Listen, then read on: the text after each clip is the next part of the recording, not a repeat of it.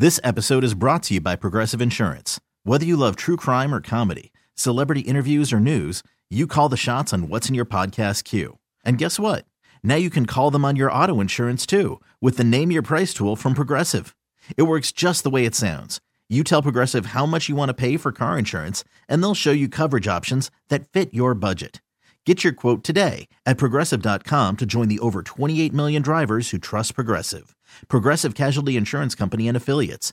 Price and coverage match limited by state law. Hiring for your small business? If you're not looking for professionals on LinkedIn, you're looking in the wrong place. That's like looking for your car keys in a fish tank. LinkedIn helps you hire professionals you can't find anywhere else, even those who aren't actively searching for a new job but might be open to the perfect role. In a given month, over 70% of LinkedIn users don't even visit other leading job sites. So start looking in the right place. With LinkedIn, you can hire professionals like a professional. Post your free job on linkedin.com/recommend today. Chris Sears, excellent reporter for the Star Tribune with this story in the Trib today. A major new study shows the Minnesotans experiencing homelessness died 3 times the rate of other Minnesotans, and substance abuse accounts for about a third of their deaths. There's more data in this. This, again, is from the Department of Health here in Minnesota. This study was based on just short of 94,000 over a 5-year period, so pretty thorough. A lot of data to review. Within the story, Chris features Freddie Tarrant. And Freddie is kind enough to join us. Freddie right now is on the John Schuster Coldwell Banker hotline. Story points out how Freddie now, homeless advocate, shelter volunteer, who also spent 11 years living on the streets. Freddie, I appreciate you coming on. I appreciate the candor. I know it's not easy to summarize 11 years and how you arrived there and what it was like. But when you look back at your dominant memories of well over a decade without a place to call home, what are the moments that you would like to most share with our audience about that time of your life? Well, the close death experience, sleeping out in the cold weather and not being inside the shelter where you can have a warm place, or being able to take your medicine, or struggling with drug addiction. And it's the fear of unknown. You don't know what is out there at night, who's out to get you, or who's going to do some harm when you're sleeping out on the streets. And you don't want to go to shelters because it sometimes feels unsafe. And so I have seen and experienced a lot of people that live out there died from frostbite or OD'd, overdose on drugs, meth, or heroin. And it's a hard thing it's a hard pill to swallow when you're seeing it. And so that if you come out of it, and it's a blessing to come out of it, you go back and try to advocate for people who have the same struggle, or those people that look just like you once upon a time. So I want to get to your role as an advocate in a moment, but you made so many good points, including the hesitancy on going to a shelter, because we see this often over the last few years, not just in Minneapolis or St. Paul, but in major cities across the country, where encampments are ended, and where a lot of people who cannot identify with that experience don't understand why individuals who are living that life, who are turning down an opportunity for a shelter. And you talked about that safety side and that uncertainty. Can you amplify on that point, Freddie? We sure can, because the reason we did an encampment over there on Logan Park off of 13 and Monroe, and a lot of people experience the same thing about going into the shelters, because they're not treated as such a human being. And most of the staff is just talked down on them or disrespect them, or the restroom is not clean or sanitized enough for people to use, because when you have an addiction and you living in a shelter, so you see a lot of that action and that participation going on inside the bathroom.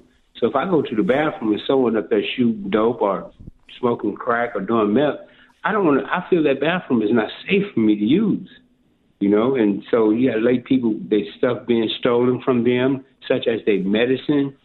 And so they, it's dangerous and unsafe. Some of these shelters, such as the Salvation Army is one of them, and they're using party parties outside instead of allowing the guests to use the bathroom on the inside. That's unsanitized and unsafe, So you go into one of the party parties outside in front of the Salvation Army, you're dealing with a lot of fear. Is somebody going to tip the thing over or do something stupid to you while you're sitting there using the restroom? It's kind of messed up. So now you're an advocate to help homeless, and you're also a shelter volunteer. Tell me about where the shelter that you are helping, how you are trying to convince individuals that this isn't taking place at this shelter and they should trust and value how this will help their life. Well, we started having our shelter with Elam Church, with Pastor Becky was over there, and we had Strong Tower Church with the shelter. Now we got the new shelter over here on 1229 Logan Street, where Janelle Anderson is called Freedom of the Streets, and she have meetings there. She feed breakfast and lunch, and they sit down and have a discussion with the clients that come there. How can they make this shelter better? How can we make it safe for you when you come here, that you feel that this is a safe place? We ask them, because there's a community within the homeless community that don't have a place to develop what they need. And so, like Freedom of the Streets, they're running the shelter over there. It's called Twin City Hope Avenue, that invite people to come in a warm place, eat breakfast, eat lunch, close hours, take a shower, and later on come back to the overnight shelter. And it offers a variety of safe tips to keep them safe when they come in, And so I think if you connect with the clients that's coming in and ask them what their wants, and sometimes you got to meet people where they at. And a lot of people is not being met where they at in these different shelters, because you're dealing with a lot of struggles such as mental health, drug addiction, and a lot of trust issues. So you just have to build that trust with their community some type of way and let them know, hey, we're here to help you, not to hurt you or harm you. And they feel comfortable. They begin to open up and talk to you about the things they're struggling and seeking help they really need. Chad Hartman here with you on CCO. Freddie Turan is with us. He's featured in a Star Tribune story from Chris Sears on homeless and the records of almost 94,000 over 5 years. Freddie spent 11 years himself living on the streets, and as he just answered, talking now as a homeless advocate and a shelter volunteer. You've touched on this more than a few times. Mental health. We have mental health challenges, Freddie, throughout this country and in many areas where people might expect it, many areas where they don't. To reach more individuals who are homeless, and mental health is a large part of what is taking place and why these individuals are at this point in their life. What can we do in that area to try to make progress in that part of this equation? I think individuals need to be treated differently and not the same. That's what I mean by meeting people where they're at. Because everybody ain't at the same place, and you got to find out what is that struggle is for them. And it's to build that trust so they be able to open up about their mental health and what's going on with them. I'm also a part of Envision Community, which we just got the land over on 2100 Penn, where we're going to start building micro-living homes for the homeless community. And once people have place, they'll be able to deal with it. A home is more important than anything. because they begin to deal with their mental health like they be able to do. When they're on the streets, you can't hardly deal with them. They need housing. Most of them people need housing. They need someone to meet with them, talk with them, encourage them to go whatever program that's going to help them by living and walking and as an example for them to follow. And Freddie, I really appreciate. Oh, go ahead. I'm sorry about that. A lot of people in Minneapolis know me. They used to call me 1-800-ASK Freddie. So I'm connected with a lot of them.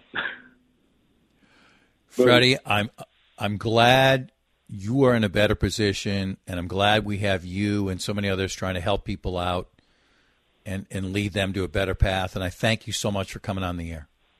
You're welcome, sir.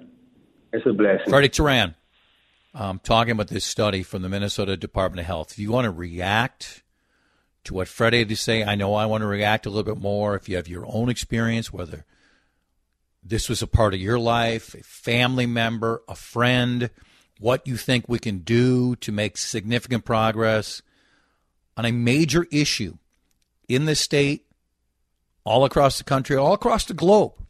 This is an important one. Would love to get your feedback, as always. Cities One talk and text line 651-461-9226. This episode is brought to you by Progressive Insurance. Whether you love true crime or comedy, celebrity interviews or news, you call the shots on what's in your podcast queue. And guess what? Now you can call them on your auto insurance too with the Name Your Price tool from Progressive. It works just the way it sounds. You tell Progressive how much you want to pay for car insurance, and they'll show you coverage options that fit your budget. Get your quote today at Progressive.com to join the over 28 million drivers who trust Progressive. Progressive Casualty Insurance Company and Affiliates. Price and coverage match limited by state law.